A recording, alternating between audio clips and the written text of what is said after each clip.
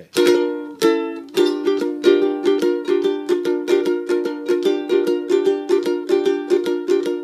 Too much horror business, driving late at night. Psycho 78, 12 o'clock, don't be late. I said all this horror business. My mirrors are black for you. You don't go in the bathroom with me.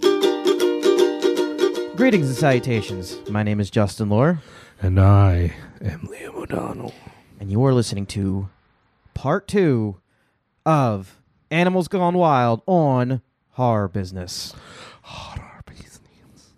I don't know why I did the Cenobite voice, but I did.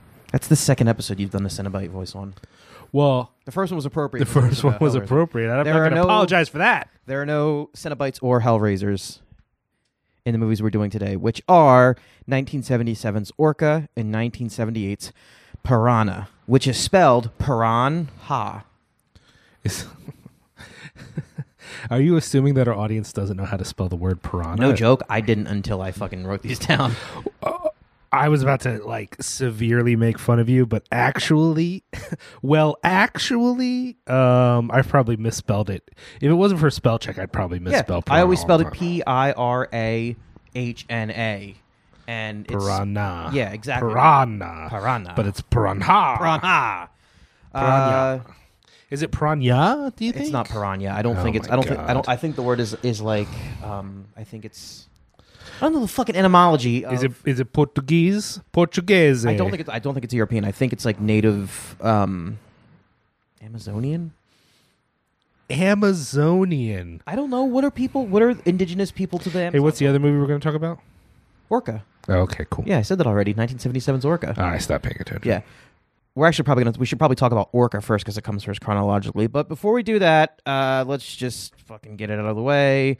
We are recording this on July 25th. Yeah. 3 days after the 40th anniversary of Orca being released, which I didn't know until I just looked at that. Ooh, timely. We're timely. We're very timely. I mean, this won't come out for like a month because I'm bad at editing.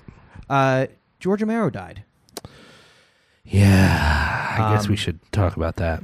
I mean, I think I think anyone who listens to this probably saw the thing, a bunch of us wrote on Cinepunks. We all wrote just something about how, George affected us and, memories we had of him. And, I mean, it wasn't like he was this, obscure director. I don't really think I have to at all explain the impact the man had on not even horror culture, but just, at this point, culture in general. I think it was, I forget who, someone put an article on Facebook today, and the headline was, it was very it had this did you know tone to it, and the headline was if it weren't for George Romero, The Walking Dead wouldn't be around. And it was holy shit, really? I didn't know that. I mean, this is what is I actually have mixed feelings on this. The average person listening to this is a horror person. Yes. So horror people, it's old news now. If you're a horror person, in theory, you fucking know who George Romero is. You know about his impact, whatever. But zombies are all over the place now. Yes. And I don't believe that zombie fans, who are not necessarily actual horror people, that they know as much about who George Romero was. They might generally know, oh yeah, he made Night of the Living Dead, so therefore he's important. But let's be clear here. What we consider right now, if you were describing a movie to me, even as a horror person, you might say, well, it's kind of zombies, but they're kind of not zombies. Yeah. All of the criteria by which you are making that statement, or anyone makes a statement like that about what is and is not zombies, is to the extent that property rips off George Romero. Yes, that's exactly. literally what all of those zombies are dead, brought back to life, who eat flesh.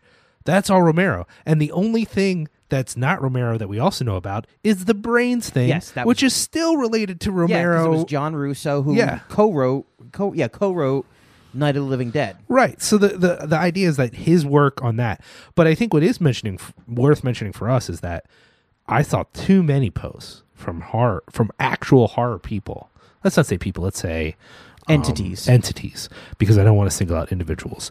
But there were places that when they wrote about George Romero, they really honed in on the zombie thing. Like they really focused at it. And I get why, because if we were talking about Romero's legacy, that is the breadth of his legacy. Yes. Let's put it that way. That's the furthest reach. But if you go into the depth of his legacy, he directed a lot of different movies. Maybe not as many as we would have hoped, but the variety is there. And some of his best movies are not zombie movies. I 100% agree. And I think we do a disservice. We, on one hand, need to acknowledge the impact of the zombie thing, that he really changed culture that way. But we also need to acknowledge the variety of other great movies he did that were not zombie movies, which I think is really important. And then finally, that even if all of his movies were shit, even if George Romero was actually a bad director, he also accomplished a lot for independent filmmaking. When he's driving around Night of the Living Dead in his fucking trunk, setting up networks to screen that, when he's fighting for the rights to his movie later on because of, copyright and all this stuff. Because he forgot to copyright Night of the Living Dead. There are so many aspects to his career where he did great things for independent filmmakers. We would be talking about him and his impact on filmmaking, even if we were like, but his movies, man, they weren't very good. Yeah. He was still that. And then on top of all of that, everyone who ever met the man is like the kindest, most generous. So there are very few people with this amount of cultural impact, this amount of creativity, just really great movies, that I think really were important for what they were, and who also impacted socially the world of filmmaking, who were also great dudes. That's not that common. He I don't want to get too far into my personal experience with George Romero. I implore you, please go to cinepunks.com and read the pieces that we all put up on there. There's a lot of really, really, really beautiful things that some of us had to say about George. Right. But I think the most telling, the thing that really hit me the most was right after news broke that he died, Jordan Peele posted the still shot of Dwayne Jones from Night of the Living Dead, and the tagline was just, George started it all. There's this whole idea floating around that there's post-horror, that horror is now the socially aware thing because of films like Get Out, and then you have Jordan Peele saying, no, Romero started that when he cast Dwayne Jones in a movie at a time when people were like, oh, there's a black guy in this movie, fuck this, I'm walking out, and got up and left. And not only that, but the character's race does not play a part in the story at all. Typically, if you had a black character in a movie back in the 60s, it was about racial tension. That really wasn't touched upon at all in Night of the Living Dead. You know what I mean? In the remake, there was a little bit of it, because Tom Towles is a fucking asshole and whatever, but I think George Romero was the first filmmaker to put a character of color in a movie and then not have that character's color be a focal point in the movie. And not only that, but he was a heroic character and he was the main character. And, now it's the shitty trope in horror movies is, the black guy always dies. But it's if it weren't for Romero, I don't think horror would have that sort of introspective, socially aware streak that it does. Yeah, he really brought something to not just horror either, but genre film. That genre films weren't just for midnight entertainment. They were for whatever you could actually get at something. I mean, I'm sure there are lots of really smart people who would make an argument for some other much more obscure director who also did that. But for most of us, it starts with George Romero. Yes, he was the first director. I mean, I don't know. I don't want to get too far off on a tangent about this because, again, there's nothing that we're saying that hasn't been said literally hundreds of times by people who are far more eloquent than we are. But his importance and his impact in not just horror cinema, but just like Liam said, independent cinema cannot be overstated. It can't. I mean, short of saying he actually directed Close Encounters of the Third Kind and he actually invented filmmaking back in 1920. I mean, within reason, the man's impact on, again, The Walking Dead. Like my mom watches The Walking Dead. Sure. You know, it's like one of those things that it's like people don't even realize. Like, just it's in his impact is just it's everywhere you look in pop culture. Well, and you know, I think also that Night of the Living Dead really did have a pretty broad. I mean, it's hard to know now because the record keeping at the time, and it was pretty independent. Like he was just driving it to theaters and shit. But I think a lot of people saw that movie. Like I think that movie in and of itself had a pretty big impact, let alone the cultural ripples down the line. You know? Oh yeah, no doubt. That was if you ever, I mean, I know it's kind of corny because it's sort of like ridiculous, and there's a lot of, it seems kind of dated now. But if you ever get a chance to watch Bravo's 100 Scariest Movies, they play it a lot around Halloween every year. There's a lot of people involved in horror movies that really talk about that movie quite elegantly, much better than we're doing it right now. All right, so what did you want to ask me, Justin? Have you seen anything involving horror movies lately? No, I haven't either. Like I really haven't. I think summer is not actually an exciting time for horror. I mean, what's out right now? Wish Upon. Yeah, which and looks it terrible. looks fucking unwatchable. I think a few things have come out on Blu-ray. Like I've gotten, I got the Butcher Baker Nightmare Maker on Blu-ray. I'm excited to watch that, which is a recent release. I got the complete Wishmaster set on Blu-ray because I did. Okay. I got the Zodiac Killer release from AGFA. That's pretty cool. On Blu-ray, so I'm into that. But did I watch any of these things? No, because I have a fucking baby. So yes, you do have a baby. baby. I haven't gotten to watch these things yet, let alone some of the other. I've gotten some other recent releases, including the new Reanimator Blue, which, I mean, there was already a Reanimator Blue. Yeah, yeah. I mean, we'll talk. I mean, I guess we should just say this now. In a few hours, we're gonna be doing an episode with the Final Girls. We're gonna be joining Amy and Carly to talk about Deep Blue Sea and Piranha 3D. I mean, chances are you've probably already listened to that because they're much quicker than we are releasing episodes. So that episode will probably be out while I'm still jerking off. You're traveling on back thing. in time right now by listening to this episode. Yeah, probably. So there's some other, there's some other pop culture stuff that isn't really necessarily horror, but they have a little segment on the show where they talk about. I will say one horror thing that I think is interesting that I'm looking forward to is the trailer for My Friend Dahmer came out at San Diego Comic-Con. It looks really good. It looks fucking crazy. I also think the new It trailer looks pretty good too. There's a new It trailer. I mean, yeah, there was only 2 before, right? There's a third It trailer. When did that come out? Today. I haven't. Do you want me to pause the podcast and we can watch it right now? Yes. Okay, let's say. False alarm, everybody. Yeah, that was just a false alarm. They actually, can we talk about this just real this quick? This phenomenon of trailers for trailers. You don't need a teaser for a trailer. So what happened was there's a teaser out right now for It trailer that's going to be on Thursday. So by the time you're listening to this, it's probably that new trailer's probably out. But it's like, why do we need a teaser for a trailer? I mean, to be fair, I've read the description that came out of Comic-Con, and it sounds insane, so I have no doubt I'm just at the point where I need one good. I mean, don't get me wrong, I like trailers. Like, I'm not one of these. There are a lot of people I know and respect who just don't watch trailers. Like, I don't want to know. I don't want it to ruin it for me, and I get that. But all I need is one good trailer. I love trailers. I love a good trailer. But when we're up to like trailer number 4. Yeah. And then, especially because I do a lot of this through YouTube, and some movies will be like, they'll post all 4 trailers, and then they'll be like, TV spot number 6, TV spot number 8. The supercut. I'm like, yo, stop. I'm just going to see the movie, y'all. Like, yo, did Jesus. you see the 5-minute trailer for Justice League they put up? No. It's 5 minutes of my life I'm never going to get back. Oh, that movie just does not look good to me. I mean, you're not listening to this for a comic book movie opinions, but just so you know, Justice League looks bad. Thor Ragnarok looks better now with the new trailer. The Infinity War trailer, which I may or may not have seen. Which we're not supposed to have seen, but it leaked looks online. Fucking crazy.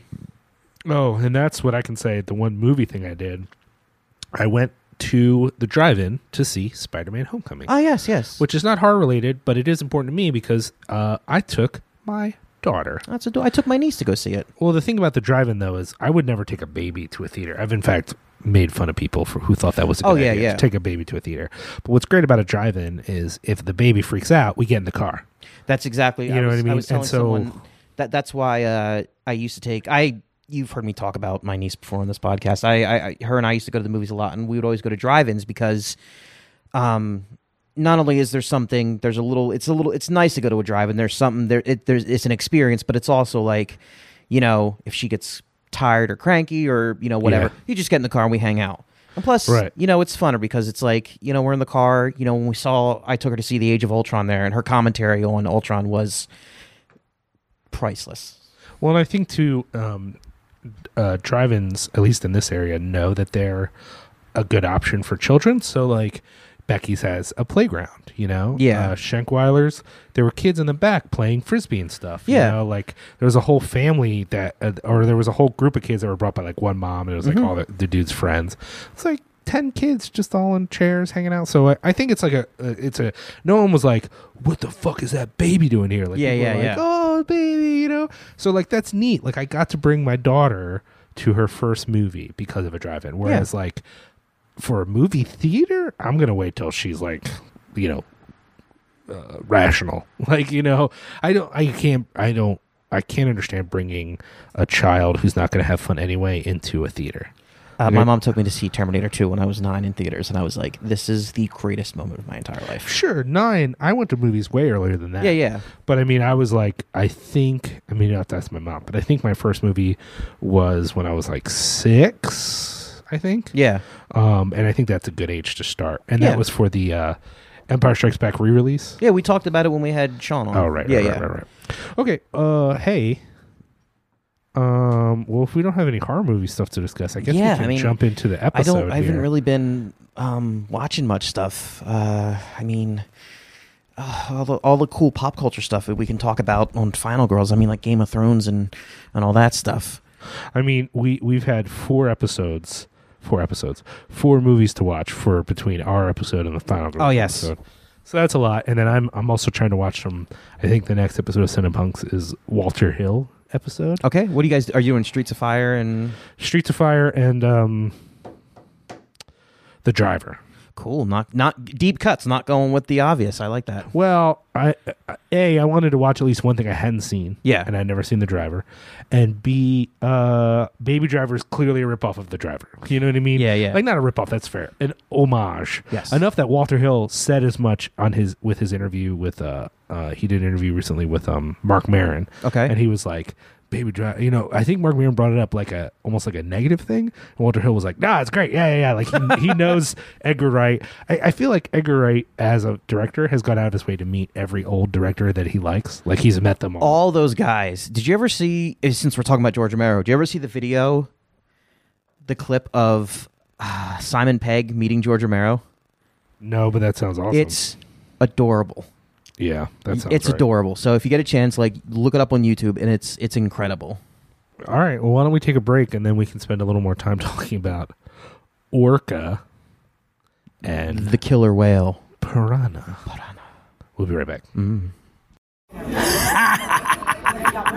Freddy Krueger here, a.k.a. Robert Englund, and you're listening to Horror Business. Let's call him Orca Orcinus, Latin for bringer of death. He is without challenge the most powerful animal on the globe, the killer whale.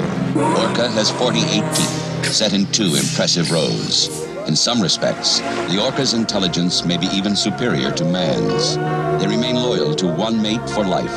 As parents, they are exemplary, better than many human beings, and like human beings, they have a profound instinct for vengeance. An innocent creature is destroyed by an act of human cruelty, and the ultimate battle of man against nature begins. Dino De Laurentiis presents Orca. Can you commit a sin against an animal? He followed you. He saw you on the deck of the boat. They always remember the human being who had tried to harm them.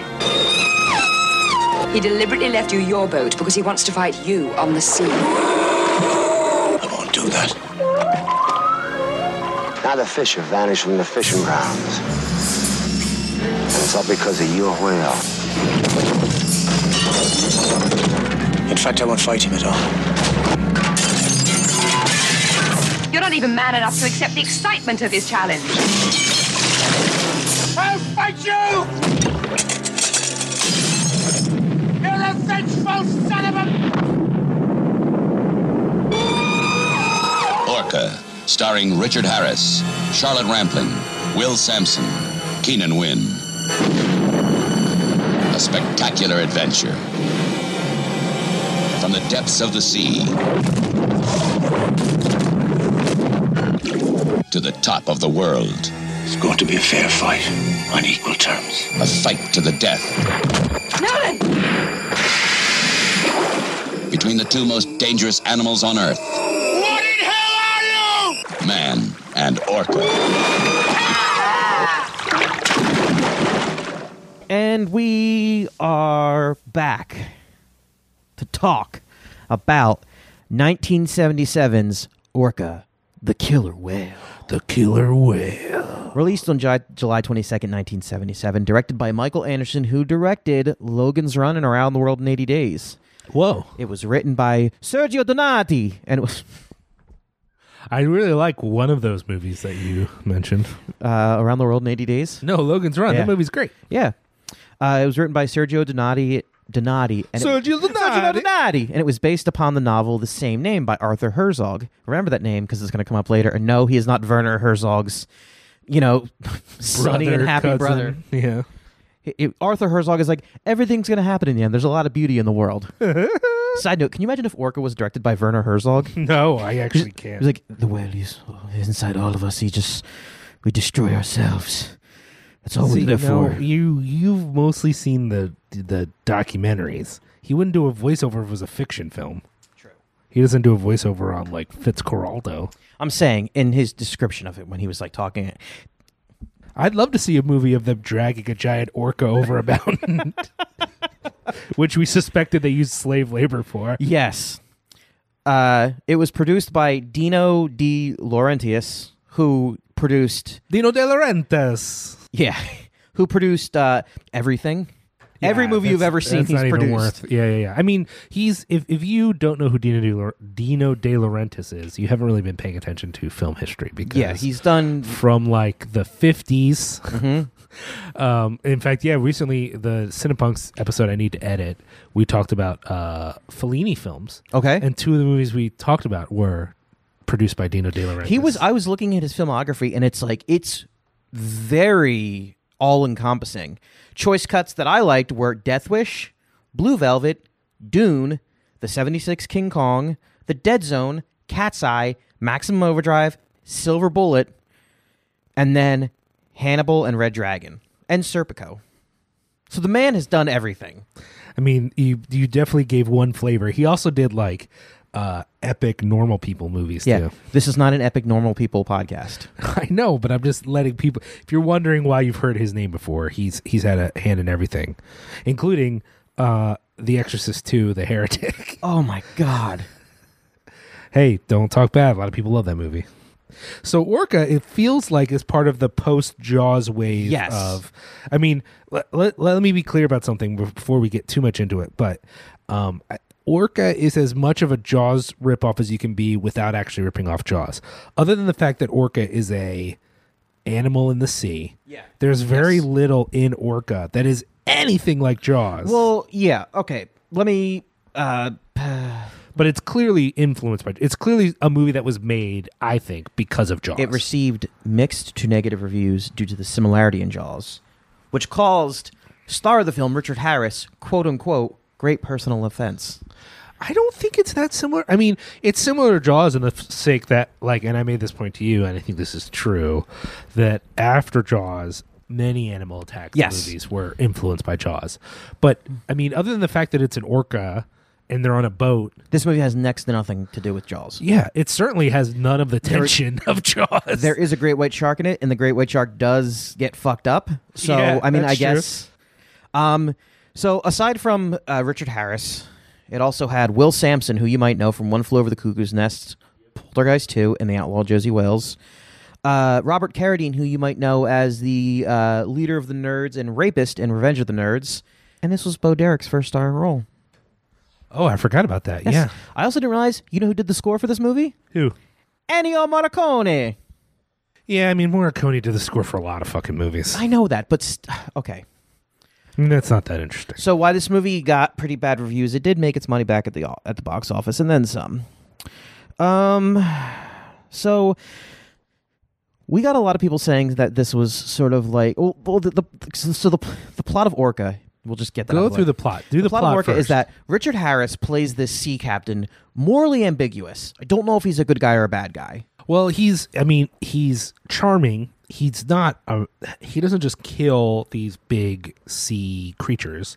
He's looking to capture them, which feels less gross in some ways, but it turns out is actually just as gross as just murdering them terrible. for food. Yeah, it's terrible. But I think it comes off at first he's like, I'm just capturing them. And you're like, oh. And then he flirts with the lady, the scientist lady. Science professor. She's a professor, and he's kind of flirty with her, so you're like, maybe he's not so bad. But he's got a past. Which is like there's a lot of actually no, he's the only underdeveloped character in this movie that needs to be developed. You need to understand his motivations and his history because he is I don't know if he's the protagonist or the antagonist. I mean, is Orca the killer whale the protagonist? We don't know. I don't even know the whale's motivations. Does the whale have motivation? Okay, let's stop for a second here. So what happens is the scientist woman is she's taking measurements. Yes. He's out with his nefarious companions. They're hunting a great white, but they're not trying to kill it. They want to capture it and sell it to an aquarium. Side note, that never works. Right. Great whites are notoriously difficult to be kept in captivity. Right at the point where they're trying to catch this great white, they're disrupted by an orca. That comes and just fucks this shark up. Fucks them up.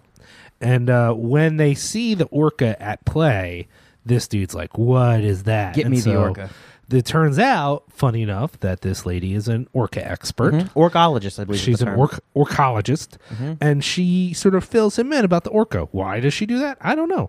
And once he hears how cool these orcas are, he does what any good capitalist does. He wants to know how he can get one for himself. How he can make money off of it. Yes. In an attempt, I mean, this is all early on, so we're not like spoiling the movie for you. This is literally in the first 10 minutes of the movie. In an attempt to capture an orca of his own, he manages not only to maim one orca, he murders the other orca, but before that causes that orca... It gives birth. She basically has a miscarriage. It is one of the most unsettling things I've ever seen. Because he just... It's not like he just gets the orca out of the ocean. He shoots it with a fucking harpoon. It's tangled up on the rope. It's screaming. It drives itself into a propeller. They pull it out of the water, and then it gives birth in front of everyone. It has a miscarriage. Yes. And then there's this really gross fake orca fetus. And then he basically kicks that off the boat into the water. He is, I'll give Richard Harris credit. He is like visibly upset by this. And then his like weird salty first mate is just like, oh laddie, just spray it off. And he sprayed off the deck with a hose. Let's be clear. His first mate, who is an accomplished actor and is also in our second movie as well. That's you didn't even write it down. Yes, I did. It's Keenan Wynn. He was also in Devil's Reign and Doctor Strangelove. Yes. So take that. Yes. So he's not just some asshole, but he is an asshole who basically he's hoses. a fucking prick. He's a jerk. He hoses. They basically just push it off the edge of the boat. And he's just like, ugh. Like, not like, holy fuck. Like, Richard Harris is like, what have I done? This guy's like, ugh, just get it out of here. Like, everyone else is like, we have sinned against an animal. And this guy's just like, spray it off the deck, get it out of here. He's just a realist. He's a realist, and he's seen worse. He's old and wrinkly and weathered. They all have pasts. Yes, Richard Harris has quite the past. So Orca sees all this. We're going to call the whale Orca. Orca sees all this. His name is not fucking Orca. What's his name? Fucking Reginald Hartford? Whales don't get names. Orca, the killer whale. His name's Orca. When Orca sees this, he literally roars to the sky, to God, to the heavens. I don't know, but he roars to the sky. And then there's this really cool shot where he fucking makes eye contact with Richard Harris, and you see Richard Harris reflected in his eye, which means Orca is now the Charles Bronson of the ocean, and he is fucking out for blood. I mean, one of the conceits of the film that you have to buy into to follow along on this is that orcas have incredible memories, Yes. which, sure, I don't know. And they live, longer lives. And then connected to the memories, we're supposed to believe that orcas are the most vengeful creatures in the ocean. I'm on board with all of this because I want to believe that orcas have, like, blood oaths against those who have wronged them. Regardless, so there's a moment that in order for you to realize that the orca has imprinted on our man and is ready to cause his life pain, there's this shot where you see the orca's eye, and then you see him, and then you see him reflected in the orca's eye. It's so good. I actually think this is one of the dumbest parts of the movie, but the idea is like he imprints on this dude, and now because he like remembers what this guy looks like, he now has like a magical sense of where he is at all times. I'm completely okay with this. Richard Harris is marked for death the second he crosses this orca's path. So basically, Richard Harris does what anyone does after they've murdered a whale. He retreats to the village, kind of thinking that he's not going to go back on the ocean. And the orca just starts fucking with his life. Like, first of all, everyone hears about his mishap. So, Yes. like, the first thing the next day, the local guy... The Fisherman's Union. Like, in a small town, there's always some dude who's in charge of something who's an asshole. This guy immediately comes up like, hey, I'm the head of the union, and I hear you killed an orca. So, people around here, they're a little superstitious, and that makes them uncomfortable. So you should probably get the fuck out of Dodge. So there was this big line of boats we were going to fix before yours. We're fixing yours now. Get the fuck out. We don't want you here. It's intense. It turns very quickly. And at first you're like, this is kind of weird. How are they going to justify this, that they would turn on him this quickly? Oh, also, but then the goddamn orca shows up right after he's warned, like, we have a superstition about this. Then the orca's like, by the way, fuck all these boats. Yes. Fuck this boat. Fuck that boat. Fuck this other boat. Yeah. Fuck this house. Fuck. Oh, we also forgot to mention when they have Orca's wife hanging his wife, not his mate, his wife, because this Orca's ceremony. The Orca's wife is hanging there dead. And Richard Harris is like, I can't fucking look at this thing anymore. Get rid of it, please. His seamate, what's his name's fucking Keenan Wynn's character, Salty. He's like, get up there and just make it go away. So Salty climbs out on this mast and he fucking cuts the thing's body down. And then Orca leaps out of the water and eats.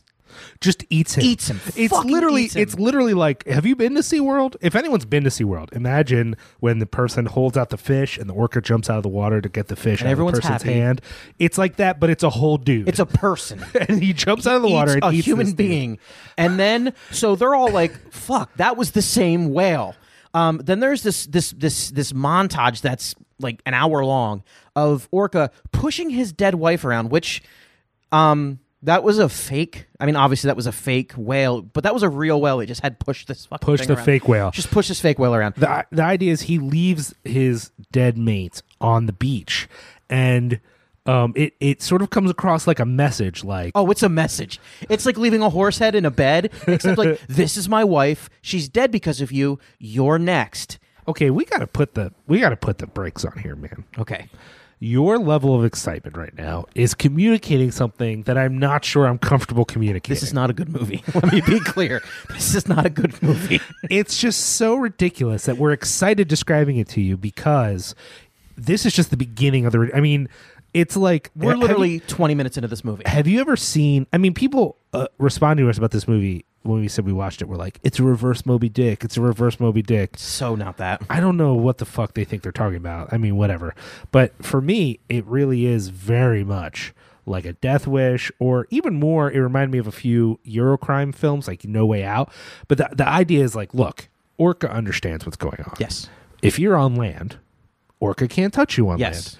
So Orca decides, I can't believe I bought into your fucking naming it Orca idea. No, I knew it would work. Orca's like, look, everything you care about, everything around you, anything that'll put pressure on you, I'm gonna fuck that shit up. Yeah. And eventually it gets to the point like, okay, so first of all, let's establish this is in the history of this podcast, one of the whitest films we ever watched. Yeah. Not just because of all the white people, but even in the movie. Okay, what's one of the whitest things you can have in a movie? Hang on a second. Wait, let me guess. Wise Native American. Wise Native American. Yes, I knew it. And he's there. Wise Native American Will is Sampson. there. Not only that, it's a wise Native American in fucking Newfoundland, Canada, which is like one of the whitest fucking places on earth. Everyone's wearing these gross sweaters. Everyone lives on the sea. Our main character is like a lost Irishman. He's Irish, and they sort of explain what the fuck he's doing in Canada. They don't really. No. So everything about it is like so fucking white. It's unbelievable. So anyways, magical Native American is like, look. At first, he's like, okay, orcas are very important creatures, and you kind of fucked up with this, and I really think you need to be careful. What he said was, my people say that the spirits of the dead live in the orcas. You have to face this devil on his own terms.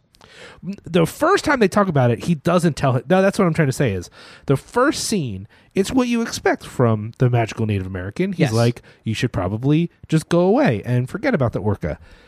The next day, he's like, you know how I said you should go away and not fight the orca? Fuck that shit. You need to go back out of that ocean and go to war. And by the time, I mean, let me be clear. The orca destroys a house. It blows up the fucking It blows gas. up an oil. The orca breaks a fuel line. The orca understands chemistry, breaks a fuel line, sets it on fire, blows up half the town. This orca has waging war against Richard Harris. So by the time, I mean, first of all, by the time Richard Harris finally decides to like fucking nut up and go out onto the ocean, he probably at this point has no other choice. The town is like, we're gonna murder you if you don't leave. Fucking kill you if you don't get out of here. And magical Native American dude who's great, by the way. I should respect Will Sampson. him. He's a great Will character Sampson. He's actor. great. He's great in One Flew Over the Cuckoo's Nest. This is not his greatest role because he's just like, I'll go with you. Why? Why does he want to go with him? You literally just said this thing is a supernatural being and you're going to fuck with it.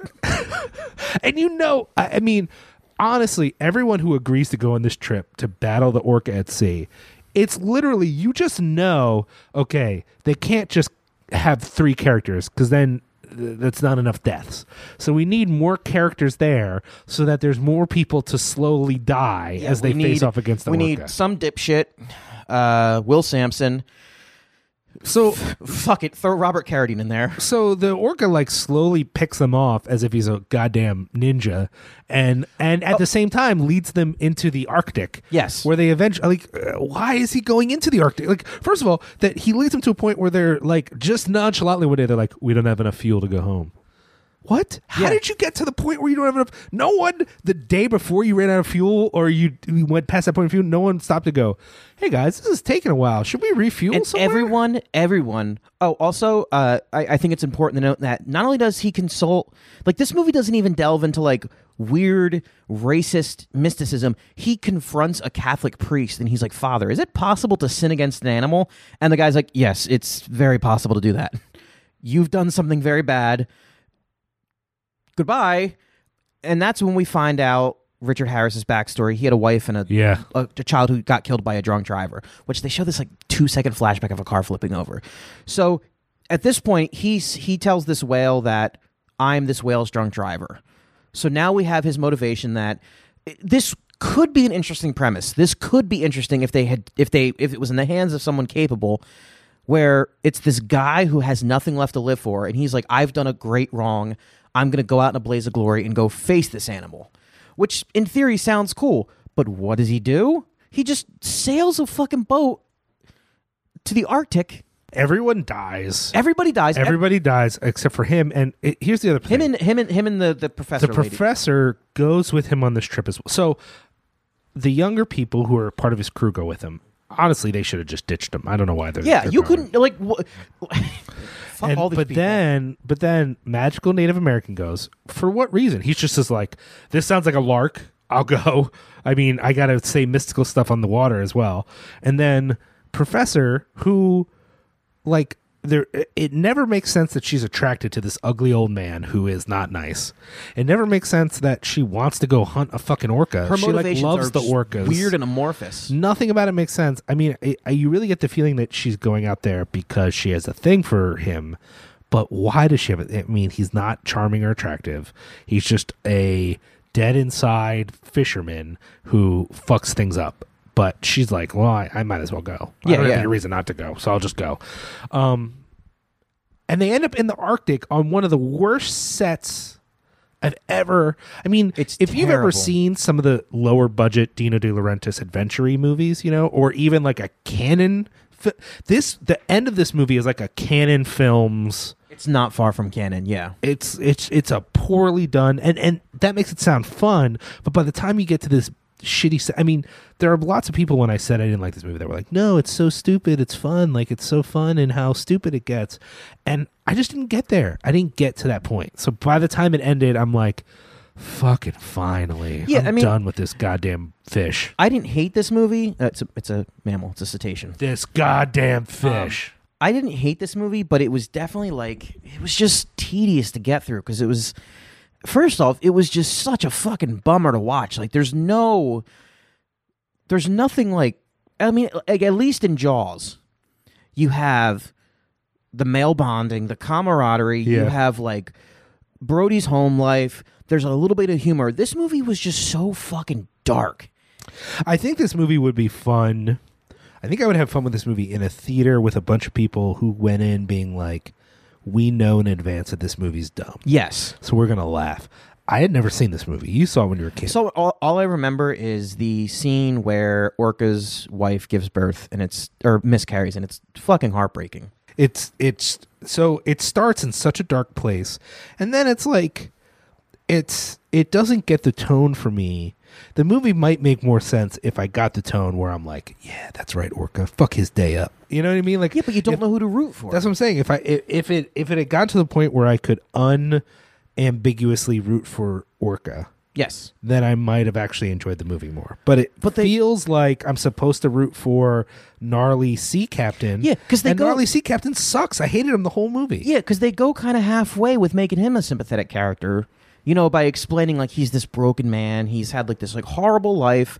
He lost a child too. Like, it's all this like really weird, murky shit going on. And then you're just like, I just want this fucking movie to be over with. And then Yeah. I want to say that Richard Harris's death in this movie is, without exception, unparalleled, the worst movie death I've ever seen. This movie, because here's what happens. He's on like an ice floe, like a sheet of ice, and Orca is like tipping the ice down, so he's like sliding down towards Orca's mouth. And you're like, oh, Orca's going to eat him or bite him or whatever. He falls in the water. Orca swims around him a bunch. Is he yelling at the orca? Yeah. So he's swearing at it. And then Orca hits him with his tail, flips him out of the water. He bangs against an ice shelf. He like hits a wall of ice, and he's like, oh, I'm dead. And that's it. Like, I wanted like Quint's death in Jaws. Or Mario Van Peebles' death with a question mark in Jaws of Revenge. Like, I didn't want like something from like a fucking 1950s like Western where the guy's just like, ah, and grabs his chest and falls over. Like, that's how fucking corny this was. It's so dumb. And then it ends and it's, I mean, it's not an ambiguous ending because our main guy is dead, but it is an ambiguous ending because I'm like, okay, well, what now? Yeah, there's still a character alive stranded on the ice. She's just in the Arctic. The boat's gone. There's no boat. She's up there. No one knows they're up there. And we don't even get to see the orca eat her. Like, Orca's just kind of like, I don't know who you are, lady, but good luck. Yeah, did the orca just look at her and like, I got no beef with you, but don't cross my path again, and then just like swims? Like, did that happen? I don't know what happened with this movie. And if she gets to live, why did mystical Native American have to die? Yeah. Oh, he gets unceremoniously buried under ice. It doesn't even. It's such a bummer when he gets killed by this like fall of ice. He's like the only character left that I think, oh, he's all right. Yeah. I mean, he's a stereotype. It's a little bit of a racist character, but you know, he seems like a good dude. Oh, he's covered in ice. Cool. Yeah, he's covered under several pounds of ice. Like several tons of ice. Yeah, it's just it was just, and it's weird because I know like a lot of people. Like I know we talked about this on the last episode. A friend of the podcast, Sarah Gore,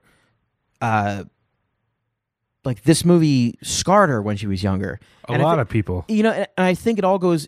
I think when people think of Orca, they think of the really like, rightfully so, they think of the really, really, really fucked up scene where Orca's wife miscarries. But the rest of this movie is just like, who the fuck are these people? Like, do I want them to die? Do I want them to live? Like, what's going on? Where's the sun? I mean, okay, let's say this much: the use of the killer whale, like they use mostly a real killer whale with a few animatronic, whatever the fuck it is, like things. It's pretty effective. I'll give him that. Yeah. If the rest of the movie built tension at all, then I think it would be really effective, because the grossness of the miscarriage, the intensity of the screaming whale, the rage of the whale, and the idea that the whale is just like a fucking like animal ninja who knows how to like put just enough pressure on you to drive you crazy. All that stuff would be great, especially the sequences with the whale. But the rest of the movie just doesn't feel tense. And this is not a critique of slow movies. I love slow movies. But this doesn't feel slow. This just feels aimless. It feels pointless. Yeah, it doesn't work. I think what it shoots for is I don't understand the reverse Moby Dick, because the only thing this movie has in common with Moby Dick is that there is a aquatic mammal that someone is trying to kill, and there's some kind of vengeance involved. This movie really lacks the. First off, Richard Harris is no Ahab. Orca is no Ahab. There's no real equivalent there. Like, this movie has potential to be like a man.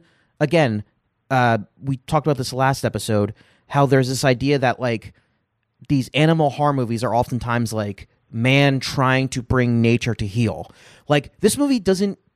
It could be like man squaring off against the ultimate hunter, which I think they say in the movie. They talk about how like the orca is the ultimate predator or whatever like that, which it's an apex predator. I don't know if you knew that. It technically is an apex predator. I mean, but it's just the whole thing. Doesn't every animal attack movie want you to think that their animal is the worst? Yeah, but I mean, to be fair, I would not fuck with a killer whale. I would fuck with a piranha. I would fuck with a frog. I might even fuck with a snake. I wouldn't fuck with a killer whale.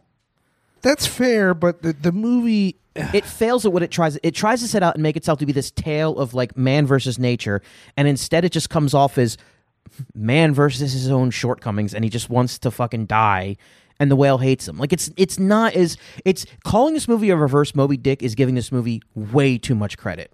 It doesn't play up enough the theme of like this guy committing a crime. You know what I mean? Like, yeah, in animal attack movies, there's oftentimes like a science aspect. Yeah, you know what I mean? Like, science has gone amok, or it is the idea of this like spirit of nature getting revenge on people for, you know, whatever, or this sort of inner anxiety that like no matter how civilized the rest of our lives are, under the surface this is like we're wild still savages, and untamed nature thing.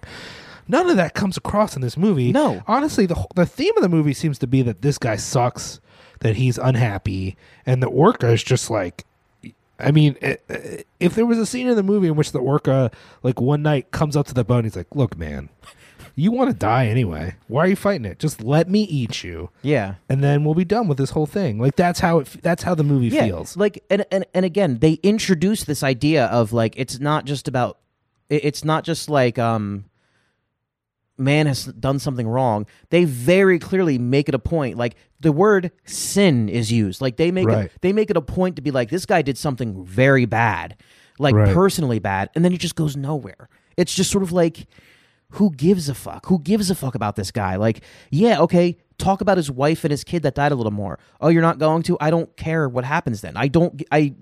You basically, none of these characters aside from Will Sampson are really all that likable. Well, I think including the fucking whale.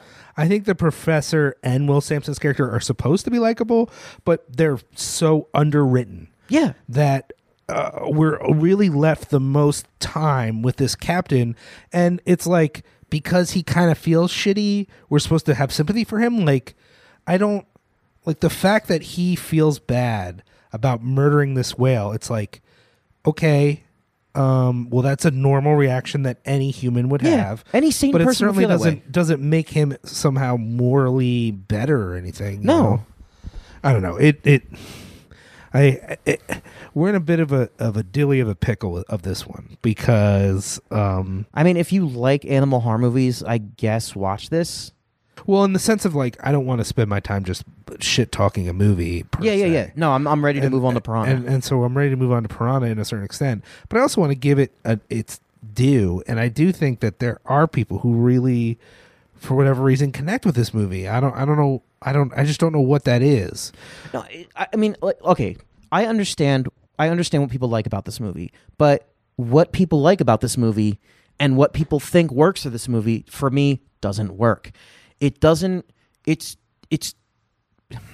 too fucking nihilistic for me. You know what I mean? It's too grim. It's just it's such a hopeless movie. I think I'll disagree in that it's too grim for the tone of the rest of the movie. If it was an actually grim movie, then I might actually be attracted to it for that reason. But it's not Henry a serial killer. It's a fucking epic.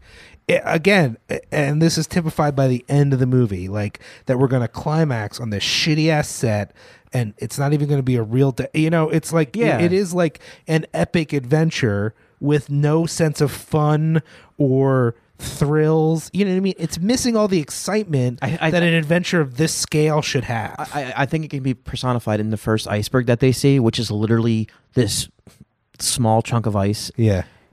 With nothing around it for miles. It's just the open ocean. They're like, oh, an iceberg. It's like, that's the iceberg. That's what we're getting. That's what you could afford is that. Yeah. It's just like, it seeks to be this like sweeping tale of adventure and whatever. And it's just like sad trombone noise, flower drooping over. Like, I don't know. Like I said, I would like to see it sometime. Like, I think it would work well at like a horror-thon, like as part of an overall sort of thing with an audience who's excited to see it. Yes. It might work. The funny parts might work, but for us, just the two of us watching it, me for the first time, you for almost the first time since essentially you saw it the first time, yeah. It just wasn't there. Well, two things. I'm curious to read the book that it's based on. I'm curious. Me too, actually. I'm curious when this came out and what the book is like. And two, they should remake this. They should remake this and have They should have Sam Rockwell. Sam Rockwell is the fucking sea captain. Okay, maybe not Sam Rockwell. Maybe Skarsgård. Yeah, any of the Skarsgårds. Actually, literally any of the Just Skarsgårds. Pick a Skarsgård out of a hat and you got it, man. Yeah, that's true. Yeah, it could be any of the Skarsgårds. But yeah, like directed by Christopher Nolan. Remake this, add a little actual tension in. Yeah. Take out the mystical Native American and have a captain who like you care about, who's like actually interesting, who you actually start to think like, am I on his side or am I on the orca side? You know what I mean? Yeah. In this thing, it's like, who fucking cares? Yeah, I don't give a shit about any of these people. Or animals. I feel bad for the dead whale. I'm sad for Orca's wife. I'm sad for Orca. And I'll be honest, I'm sad for the shark, too. The shitty, very shitty model shark that we see get rocketed out of the water in the beginning when Orca fucks it up. I mean, if it was a movie just of orcas fighting sharks for 2 hours, that would Have you ever seen cool. videos of orcas fighting sharks? Yeah. It's fucking insanity. It's so cool. All right. I guess we're going to take a break and we're going to come back and talk about... we're going to talk about Piranha. I thought you would say what year, because I don't know the year. I'm 1978. I don't know the year. 1978's Piranha, directed by Joe Dante. We'll be right back. Hey, it's Bill Moseley, and you're listening to Horror Business. Don't talk, just listen.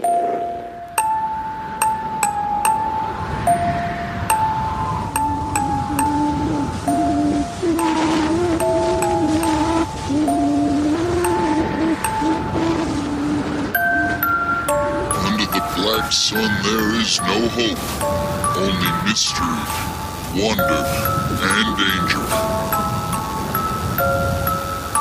Black Sun Dispatches on the Cinepunks Podcast Network.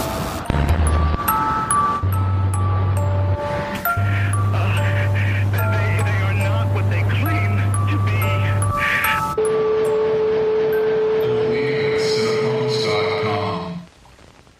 Who could have imagined they were there? Who could have predicted they would attack? And now, who would survive? Piranha.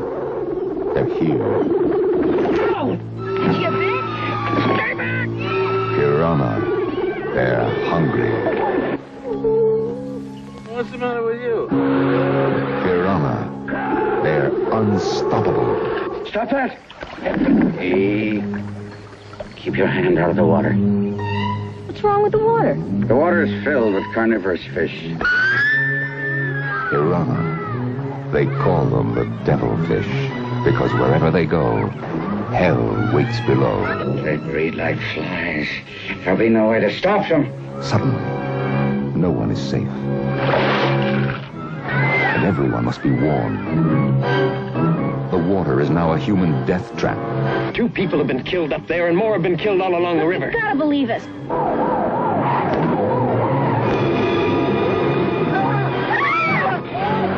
These are the man-eaters who go beyond the bite of all other jaws.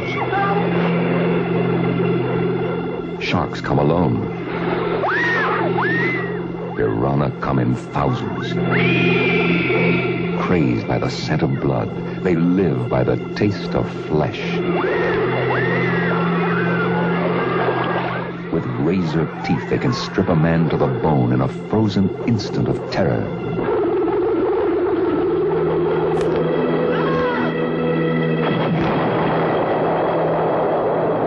Piranha. They're here. They're hungry. They'll eat you alive. Who can stop them? And we're back to talk about 1978's Piranha. Released on August 3rd, 1978, directed by Joe Dante, who you might remember from Explorers, Inner Space, The Burbs, Gremlins 1 and 2, Matinee, Small Soldiers, and a little movie called The Howling. A few of those movies are good. Yes. It was written by John Sayles, who also wrote Alligator. Look at that. Yep, I knew that. Produced by Roger Corman. It very much feels like a Roger Corman Yes, it totally does. Starring Bradford Dillman, who, interestingly enough, was in a movie called The Swarm, which was based on a book by Arthur Herzog. Oh. How about that? Look at you with all your research. You're so good at research. Starred in Heather Urich, who was in the TV series Logan's Run, which was based on a movie directed by Michael Anderson. The dots, they're all connecting. It's all you think connecting. You're so goddamn I'm smart so now. funny. Kevin McCarthy, who was in Invasion of the Body Snatchers, The Howling, and Ghoulies 3. Barbara Steele. Didn't even realize Barbara Steele was in this movie, who was in every good European horror movie. Keenan Wynn, who was in Doctor Strangelove, The Devil's Reign, and Orca. Belinda Blasky, who was in The Howling and Gremlins 1 and 2. And then Dick Miller, who was also in Gremlins 1 and 2, The Howling, and The Terminator. I kind of love Dick Miller. Dick Miller's amazing. Yeah. Yeah, he's Murray Futterman. He's so good. The budget was either $770,000 or $600,000. I couldn't, whatever. It grossed $16 million.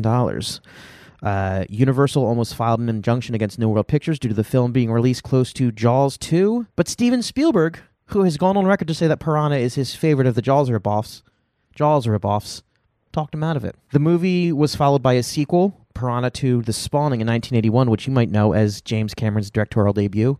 They fly in that one. And if it wasn't for that movie, we would not have the Terminator franchise. Sure. Did you ever hear that story? Yeah.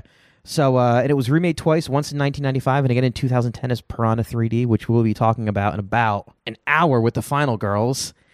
That was a fucking task to get through. And then it was remade. The 2010 remake had a sequel called Piranha 3 Double D. Double D. They're talking about tits when they say Double D because there's tits in that movie. I just really need you to say the word tits less. Tits. Okay. I just need you not to do that. Okay, yeah. I mean, no, it's... Unlike Piranha 3D, I actually am lampooning people who say shit like that. So, Piranha.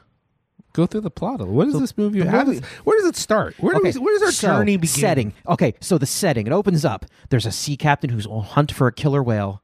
And then Keanu Reeves comes out of nowhere and says, I can talk and I see dead people. I was talking about Orca and Constantine right there. I'm going to cut it all out. Piranha opens up with these people. There's a guy and this girl. They're hiking. And they come across an army installation. So there you go. Just right there. Just get the fuck out of there. They're just like, here's a fence. Here's a fence that says don't come in. Let's just go in there. They find a pool Not a swimming pool, a pool. So it could have been...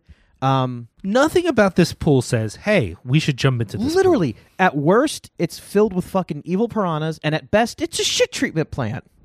I mean, it's again, we can't stress enough that this pool is not inviting. No. They didn't come upon like a swimming pool. It's just a concrete hole with dirty water in it. And they're like, slimy they're water. like, let's get in there. And then so they jump in there, and the girl says, what do I look like, the creature from the Black Lagoon? They, of course, get fucking devoured by the piranhas. And then we see the title sequence. Pretty cool title sequence. It's the word piranha in red letters, and then it melts, and it's all like, ooh. And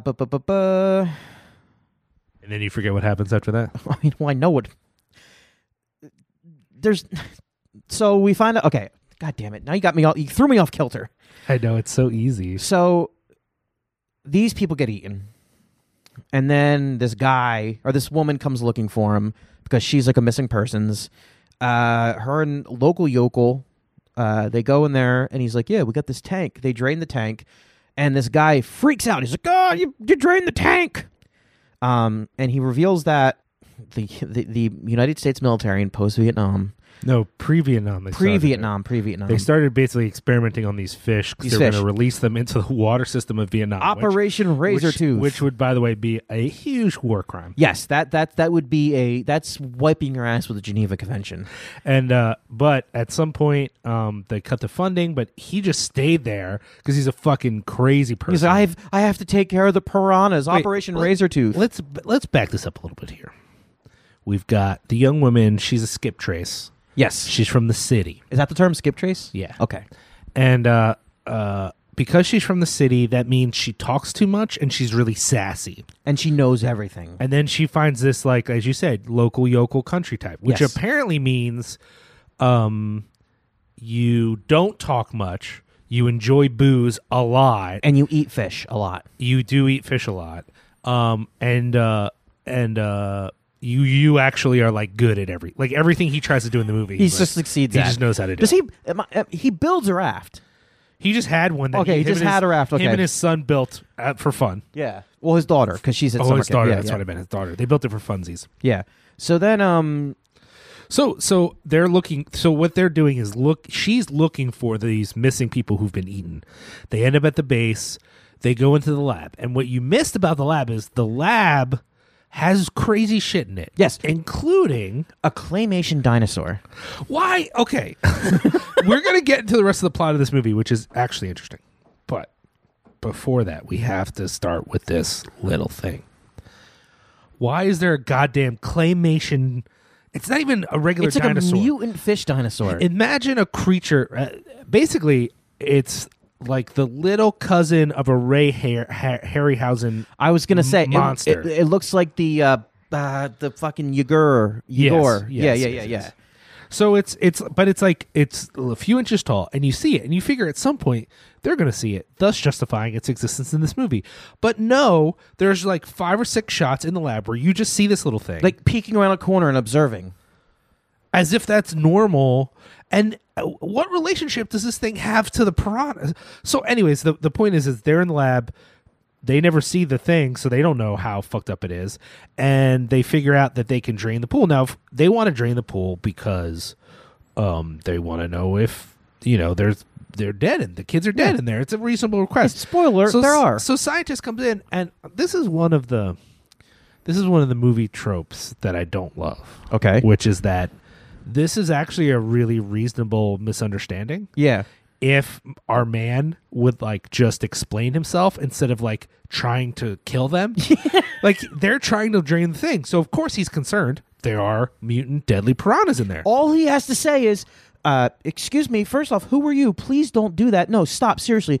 There's these fish in there, Razortooth, war crimes. They're in the pool. His response to that is what are you doing? And he tries to grab her, and then the guy tries to grab him, obviously, because he's assaulting his friend, who it's pretty clear he is attracted to. Yes. And the scientist guy's like, oh, well, I'll just try to choke you to death. Mm-hmm. Now, I get that he's been trapped there for a while and whatever. His only company's been piranhas and the mutant. But honestly, this is the only part of the movie that I actually really fucking love this movie. And this is the one part that I was kind of like, come on, man. Like, if you want to have it where they do it and then it's too late, rather than have him be like a crazy loon, just have it happen, and then he walks in, he's like, you did not just, oh God, did you just do that? Yeah. Oh no. But instead, he goes crazy, they knock him out, they go out there, they find the bones, and they're like, weird, huh? Oh well. And then they've got this guy tied up, and he's on the raft, and on the raft, he's like, BT Dubs, there's deadly piranha in the water now because you flushed them into the water. We are treated to a scene where a man is fishing with his son in a canoe. Yep. Man falls overboard, gets eaten. The boat flips. The kid is on top of the boat. Weird scientist guy wakes up and he tries to go save the kid, and in the process, he is slightly attacked by the piranha. Like, they make this big scene where he's like torn apart, but then they get him on the boat and he's got like a couple bites on him, and then he's just dead.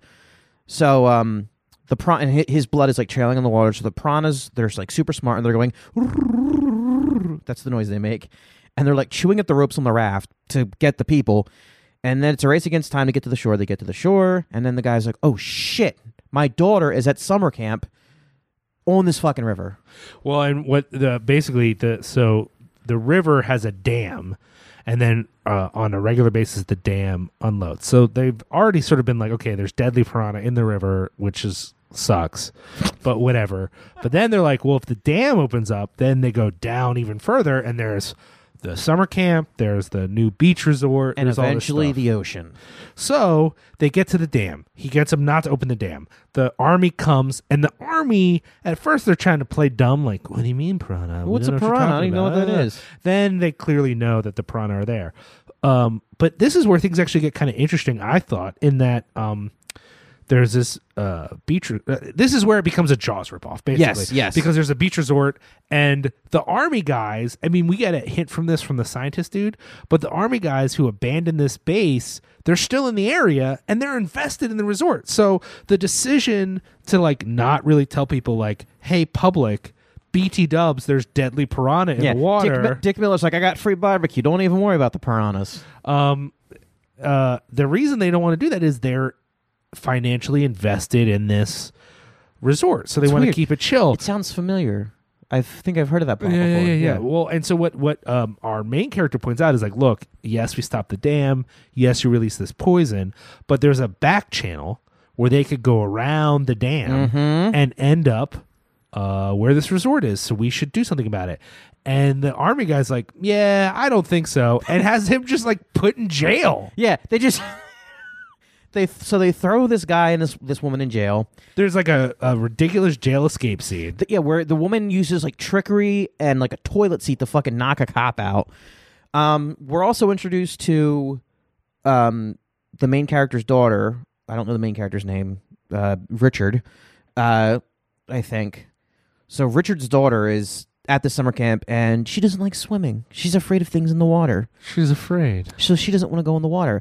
And the fucking camp counselor, who is a goddamn, like, Little Caesar psychopath, who's like, you got to get your badge, and people are throwing darts at dartboards with his face on it. They're basically, like, they keep alluding, like, oh, this little girl's got to get in the water. She's got to get in the water because she wants to get her badge. There's some like minor character development with like two of the counselors. You know, they're going to go swimming at night, and his name is Paul Grogan. Okay, so what is it? Paul Grogan. So Paul Grogan, his daughter's at summer camp. There's a scene at night where you think the counselors are going to go swimming at night and get killed. They don't. But then the next day, there's this like inner tube race with these little kids, and well, not little kids. They're like 10, 11 years old. So they're, I guess, still little. So then we're treated to a scene where everyone gets in the water except for Grogan's daughter. She's hiding under a canoe because she doesn't want to. She's afraid, rightfully so, because there are fucking piranhas in the water. She doesn't know there's piranhas. She doesn't know, but you know what? Like, I believe her. I don't go in the ocean. I don't go in the river because there's things that can kill me, and she was right.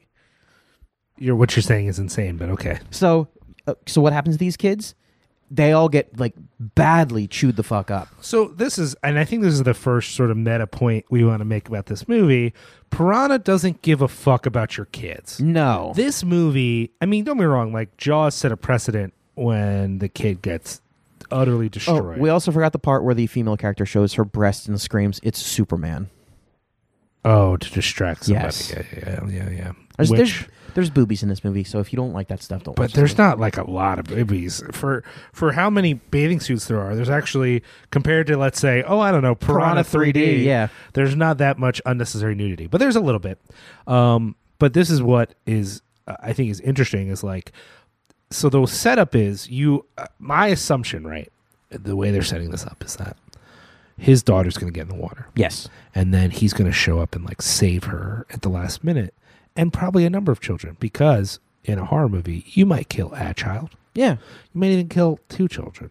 But you certainly don't have a fucking death orgy of children on a river. A literal river of blood. As they're on inner tubes.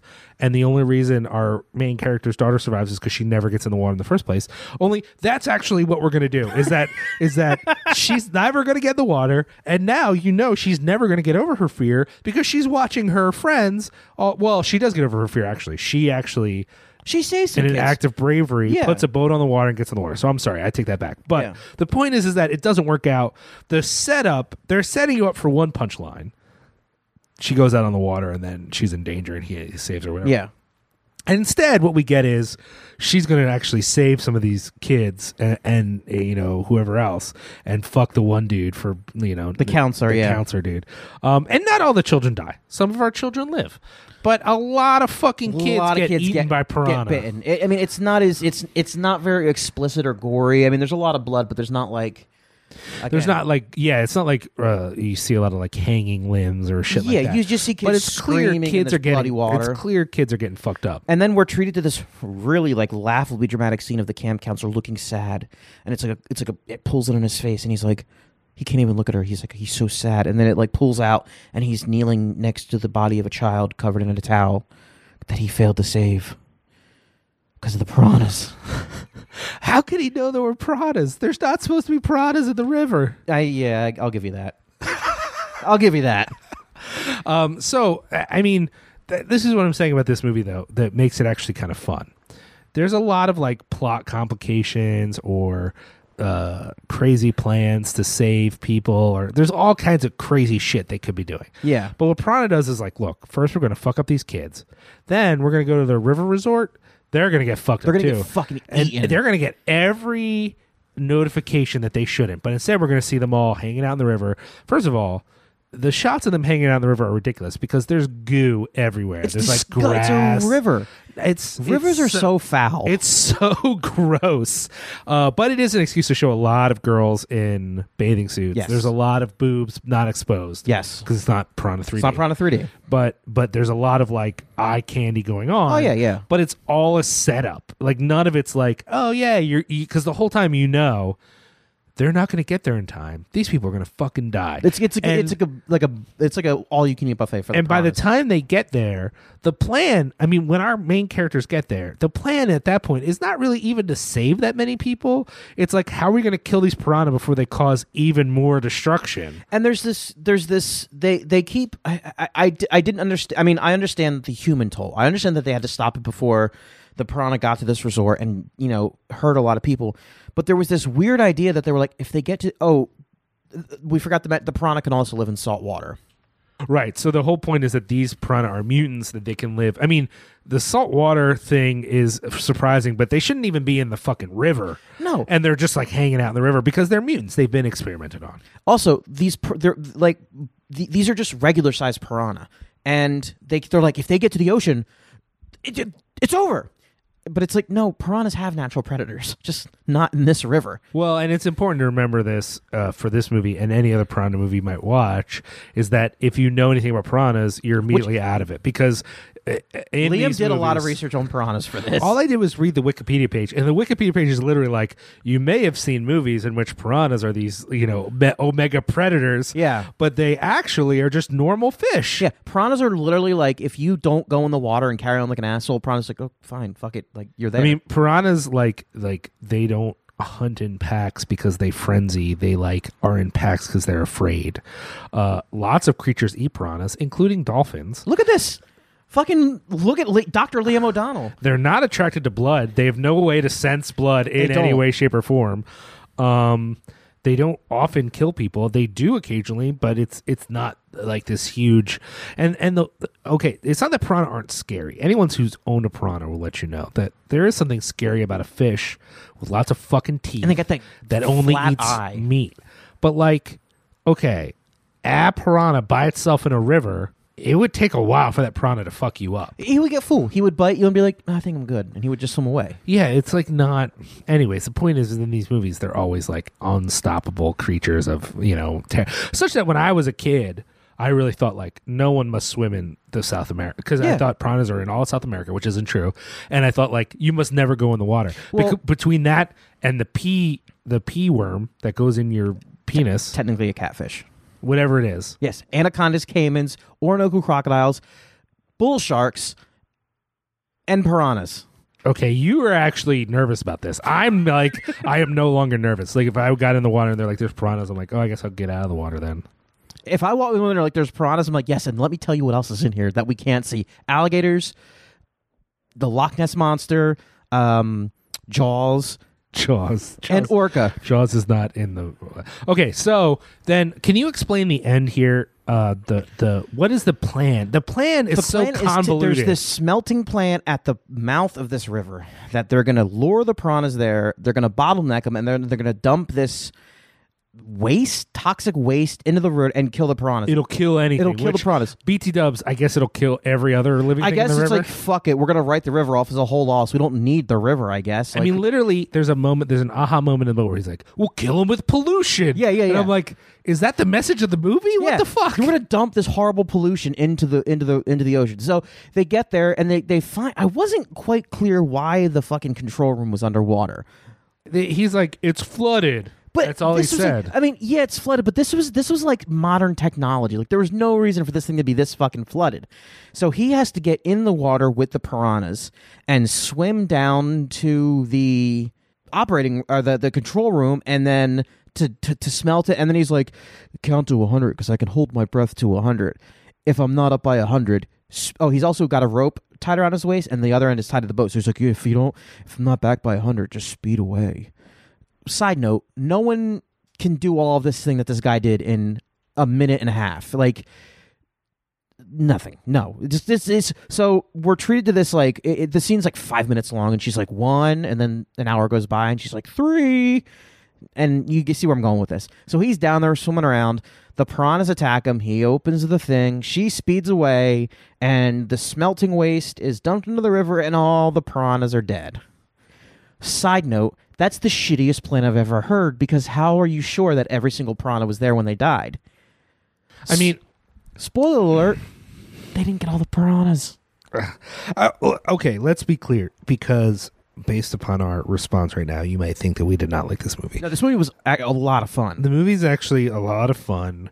I said the only thing I really don't like was that one thing about the communication, but the end, it's not that I dislike the end, because there's a lot that leads up to the end that's very satisfying.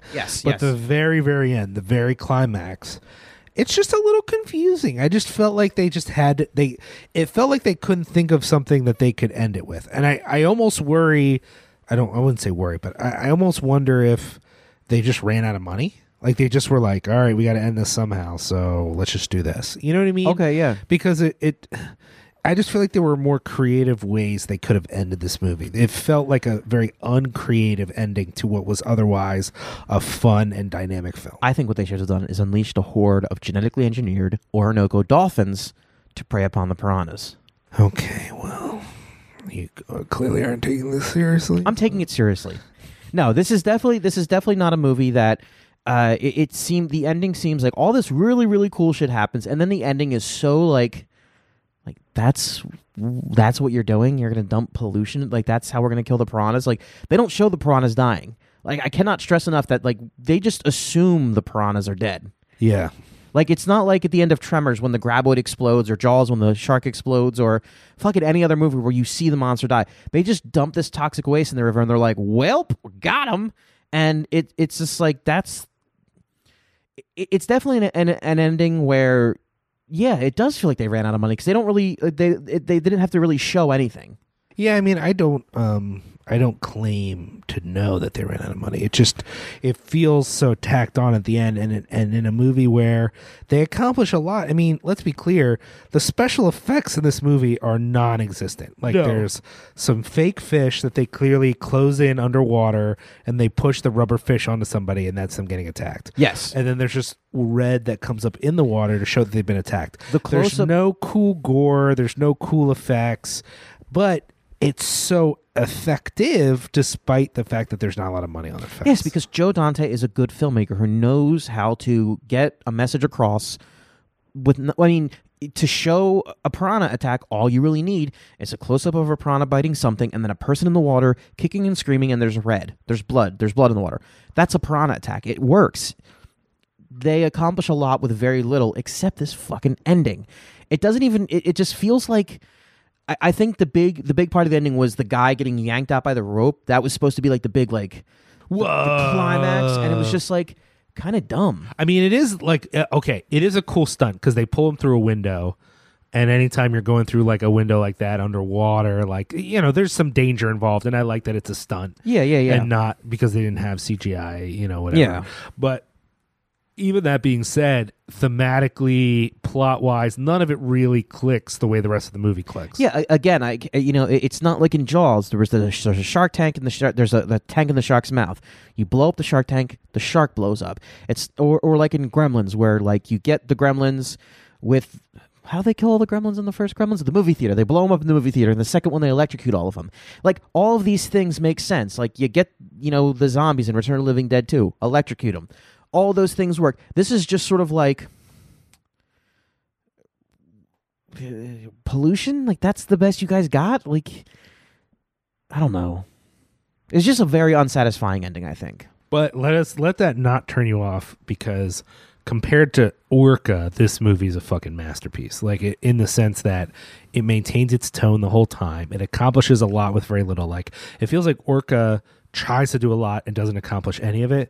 This film accomplishes so much without really putting a lot out there. Also, like, it's worth noting Orca had a budget that was 10 times this movie. Yeah, and you can do a very effective thriller, a very effective horror movie, a very effective whatever genre film without a lot of money, and this movie proves that. Again, it's also a tone thing. This movie right away is like, ha, ha, ha, like it's like fun, but it's not.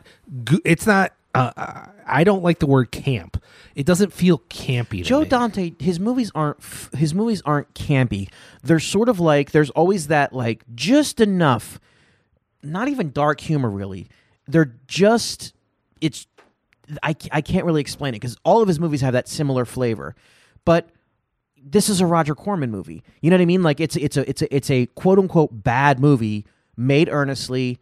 It's self-aware. It knows its limits, and yet it works. And it's so fun. I mean, that's really all it boils down to for me.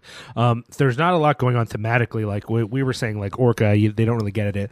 Piranha, vaguely it's science gone wrong, quote unquote. The only thing that really comes across thematically at all is less that and more the thing that's similar to Jaws, which is like this rich people not taking the danger seriously. Yes. Like there's the economic aspect, which, by the way, so many of these movies have that. It's funny that it doesn't really have much of a cultural impact. Like it does in just a very vague sense of like, yeah, they don't care about us little people, but like, how many movies do you have to make before you really actually... maybe I'm just responding to a current political moment in which a lot of folks are like investing their hope in a bunch of people who like would let you be killed by piranha. Like if you don't think that a lot of your leaders that you are wearing embarrassing hats of would not be this guy like, piranha, fuck that, let people swim, it's fine. Who gives a fuck? I hope they get eaten. Yeah, like that's like that's literally what you're doing. But so that aspect of the film actually comes across, and again, not heavy-handed, it's not the point of the movie, but it's there. But a lot of the other things you have in animal attack movies, like anxieties around nature or science, I mean, yes, they're created by science, but why? If anything, there might be a little bit of like a leftover military fucking Vietnam, like there's a little bit of that. Like, of course there's a fucking war crime thing related to Vietnam. Like, no wonder, you know what I mean? But there's not a lot else like sort of philosophically going on other than just a general like, there's some fucking piranha. And I think it's important to note that this movie succeeds in almost, I mean, the ending, lackadaisical ending aside, when this movie seeks to build tension, it works. Like that scene where they're on the raft and the piranhas are nibbling the ropes. I mean, it's not like an edge of your seat fucking white knuckle gripping thing. Right. But you feel like you're like, fuck, I hope they make it. That'll really suck if they don't. Like, well, and there's a sense of what I think works for this movie, let's say in comparison to, I don't know, Piranha 3D, it's a sense of geography. Yes. Like, okay, the piranha were here. Now they're moving in this direction. Okay, they're stopped here, but they can backtrack and go over here. Yes. You know what I mean? And so that creates a sense of tension because you can imagine where they're going. Whereas like in Piranha 3D, we don't understand where they are on the lake. And then they just show up at various parts of the lake magically. So there are times where you think they should be there and they're not. There's other times where you're like, wait, they were over here. Now they're over here. Like it's almost like the piranha can just transport. They're just everywhere. There's just no sense of where they're going. And I think that's supposed to actually be more scary for people the way they do in Piranha 3D. This idea that wherever you are, the piranha could be there. But it's actually way more effective in Piranha that you have a sense of, okay, they're moving. They're not magic. It's not like they get flushed into the river and then they're everywhere. Yeah, they like move in a direction. It's like a herd mentality. Like it's this idea that they're it's just like it's supernatural in the sense that it's natural, but it's like it's like nature squared. Right. Like there's this mob of like fucking mayhem, progressing down the river. I guess it also kind of makes sense in this movie because they have to stop the piranhas from getting somewhere. In Piranha 3D, they're just like, well, hope they don't kill too many people. Well, that's just what I mean is that it's a more effective creating that sense of movement and of stopping that movement. Yeah. It's just a more effective method of storytelling. Yes. And I feel like Piranha 3D, not that this is a podcast about Piranha 3D, but I just, for comparison, we're getting warmed up for when we. Well, I just think by comparison, that's why that movie has less tension. Also, because it's bad. But I just think was a good decision on their point to have this sense of like movement that like we're trying to get ahead of this thing. Yeah. Especially because the main way to get ahead of this thing, at least at first, is on the water. Yeah. So like they're trying to get to the dam, and it's like a whole thing. It's like it also keeps them next to the piranhas. You know what I mean? Like they could only get on the water, so the whole time they're like on top of the piranhas. Like we have to get there before they do. And they eventually get a car and they drive to the dam and whatever. But I just think there's that sense of like danger in the that they have to get to a spot. And even when the piranhas show up at the resort, even though it's like extremely convenient when they do for the movie, it doesn't seem completely ridiculous because you're like, okay, well they've finally got to that point. Yeah. So yeah, that was Piranha. I will say these animal attack episodes, for good or for worse, you tell us, they tend to go quicker because there's less stuff to get into. Like they're kind of straightforward narratives. It's funny. There's not these like weird nuanced themes in these movies. Well, I think there's a lot of subtext in like Jaws. Yeah. But that is actually what separates Jaws from almost every Jaws like ripoff. Yeah. Or even a lot of other. I mean, we when we get to like frogs. It's slugs. I think Frogs has a lot going on as far as like ecology and there's a sense in I would actually argue that Frogs is almost like a theological film because it's like nature diffuse through all these beings. Oh, it's like the act of God. Like we said last time, like frogs could have just been called When Animals Attack, and you'd have been like, that's a perfect title. Right. So I just think there is stuff going on in some of these movies, but at least some of those we've covered so far, alligator's fucking amazing, but there's no subtext. It's just, there's an alligator. Oh my God. Razorback is don't trust Australian people.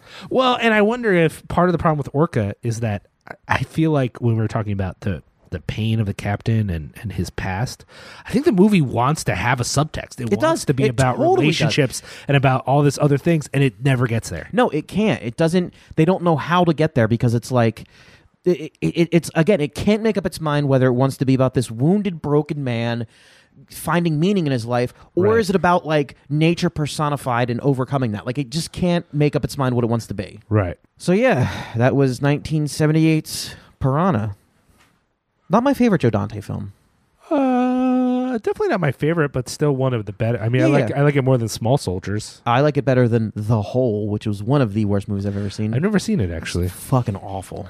But yeah, I would definitely recommend Piranha. I think it, again, I said Orca would fit well into a horror movie night, but I actually think that's what you would need for it to fit at all.